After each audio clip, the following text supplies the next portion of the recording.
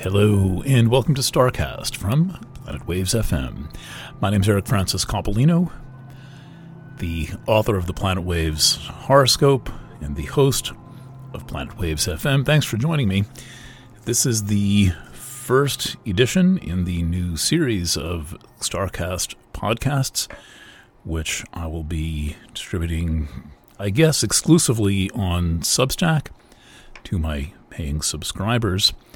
And the idea of this podcast is just a short form kind of look ahead at the astrology that is in the immediate vicinity. So let's do that. And let's see if I still remember how to do this one. All right. So currently I'm recording on the evening of November 20th. In New York City. Just for reference, Cancer is rising, first degree, Cancer rising. The moon is in Libra, and the sun is in late Scorpio, and it is exactly trine Jupiter, like exactly. The sun's at 28 degrees and 37 minutes. Jupiter's at 28 degrees and 49 minutes. Jupiter is currently stationary direct, about to station direct. And one of the exciting things about this week is that the sun enters Sagittarius. However, it's not there yet. It's a very late, not quite void, of course. It will be after it completes the trine to Jupiter. But Mercury and Venus are running vanguard of the sun, and we are in a very close Mercury-Venus conjunction in the early degrees, five and change of Sag. And there's almost nothing bad you can say about a Venus-Mercury conjunction in early Sagittarius, I guess, if you're a dark kind of a person, or maybe you don't like Sagittarians that much. You could say something, but this is just, it's a kind of a glowing and warm and spiritually centered aspect. And what I like about this chart, just from a kind of a spectator philosopher standpoint, is we've got this conjunction going on in Sag, which is, as Jim Morrison said, the most philosophical of all the signs. After which the poster child for Sagittarius, Jim Morrison, after which he went on to say, the girls all cheered.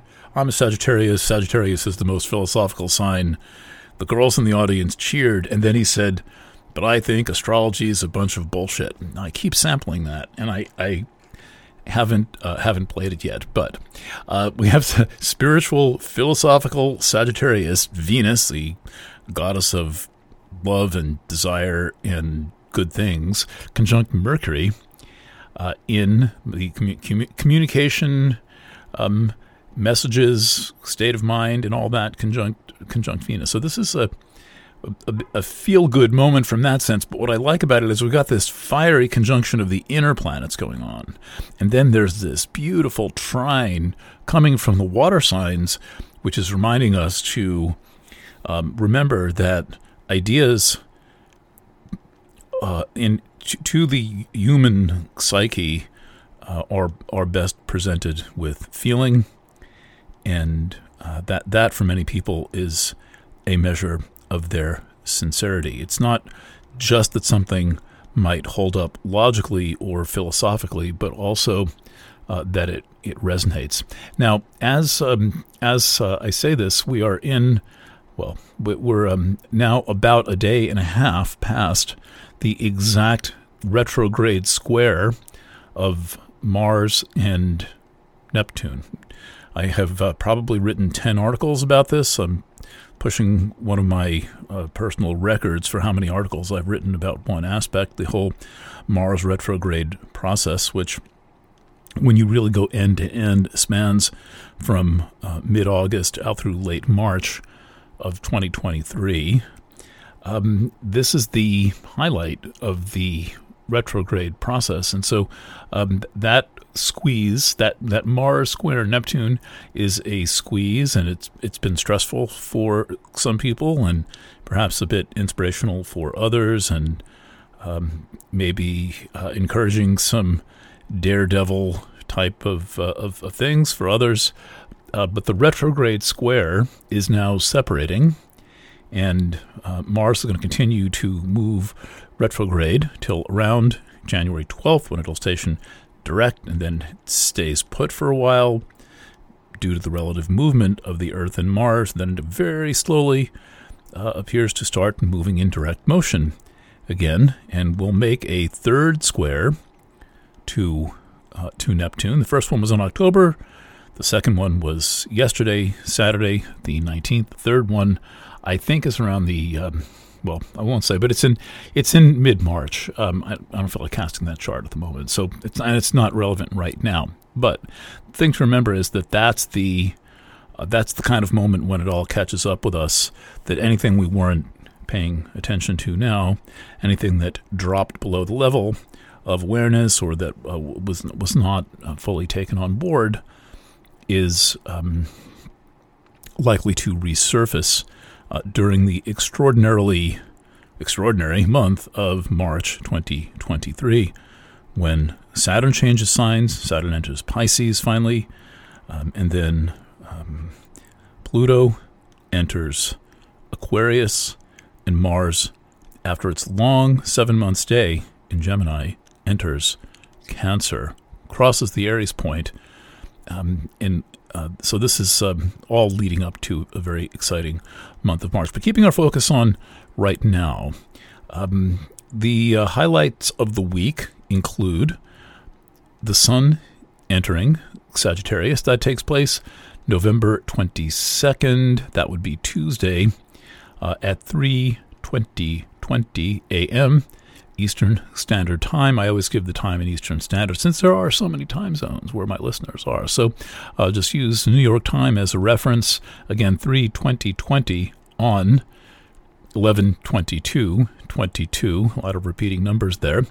And that's when the Sun enters the fire sign, mutable fire sign, the only mutable fire sign, Sagittarius. And we embark on one of the very exciting times of year as the Sun aligns with two different deep space points, which creates a powerful effect in consciousness as far as I'm concerned, as far as I can observe it. And that effect is the extreme concentration of experience and the sense of acceleration as the Sun forms a conjunction to the Great Attractor. That is this central thing in our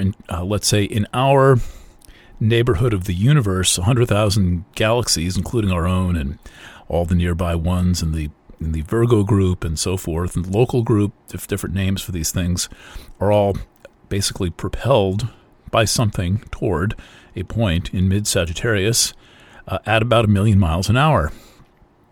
So for those who object that it can't be possible that we are orbiting the Sun at some vast rate and the planet is rotating at 1,000 miles an hour, well, we're also moving at 1 million miles an hour toward this point in Sagittarius, this distinctly Sagittarian point.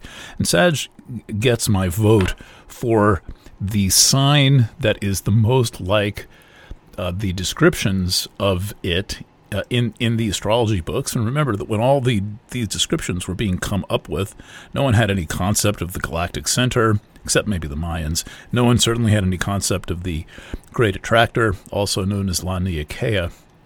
And for those who are curious about the Great Attractor, Laniakea, if you go to the front of Planet Waves FM, planetwaves.fm, you'll see my interview with Brent Tully of the University of Hawaii, who was the professor and astrophysicist who led the team that figured out how and why 100,000 galaxies are rushing toward this this anomalous gravitational thingy in mid-Sagittarius, far away, measured in megaparsecs. It's not even really measured in light years, but I think it's something like 250 million of them or something. But anyway, that's all in this conversation. There's a great video there. Then a few days later, a bit before the winter solstice here up in the north, summer solstice down in the south, the Sun aligns with the core of the Milky Way galaxy. The galactic core being one of my favorite features in the universe. It's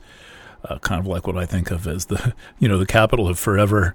As far as we are located, it sure would be fun to go and visit and see what it's like to witness the night sky lit up by stars so bright that it would be indistinguishable from daytime. And from what I've heard from astronomers, not that I know personally, but that I've seen in documentaries, you don't actually have to go all the way up to the core for the night sky to be so brightly illuminated by stars that it's light out all the time. Because we're distant from the core, and so the stars are pretty spread out. But as you approach the core, and I'm sure even approach one of the concentration points on the galactic arms, the night sky gets quite bright. Okay, so that's a slight sidetrack, but we're about to, Venus and Mercury have entered. We're about to, the rest of us, about to enter this Sagittarius time of year. And one last thing to mention, which is that there is a new moon on the 23rd. That is Wednesday at 5:57:05 p.m. Eastern Standard Time. And this is a conjunction of the Sun and the Moon in degree 2 of Sagittarius. So on the second day of Sagittarius's transit, the Sun's transit across Sagittarius, is this just beautiful Sun-Moon conjunction with Venus and Mercury still well within 1 degree of orb. So this Venus-Mercury conjunction lasts a while. It's lasting for days. Somewhere in the midst of this, it is exact. All right, that's what I've got to say to you tonight. Thank you for being a paying subscriber to my Substack feed. The funds that you give go straight to the nonprofit Chiron Return Incorporated, which sponsors the Chiron Research Group, as well as Planet Waves FM and the Chronology Project, COVID-19 News, the Document Repository, and other wonderful, useful things. So again, thank you. Signing off from a cool evening in Kingston, New York, about to resume work on the Inner Space annual readings. I've got 2 of them almost done. Actually, that's pretty good for this time of year. And 2 of them started, and I haven't decided whether I'm going to do the bulk of the work on Aries or on Taurus. I'll probably pick the one that's a little bit shorter, that I have fewer words, and work on that one. And looking forward to getting that into your hands in late December. All right, once again, thank you for listening, for supporting our work, for your business, for your trust. You know where to find me, EFC at planetwaves.net. Bless and bye for now.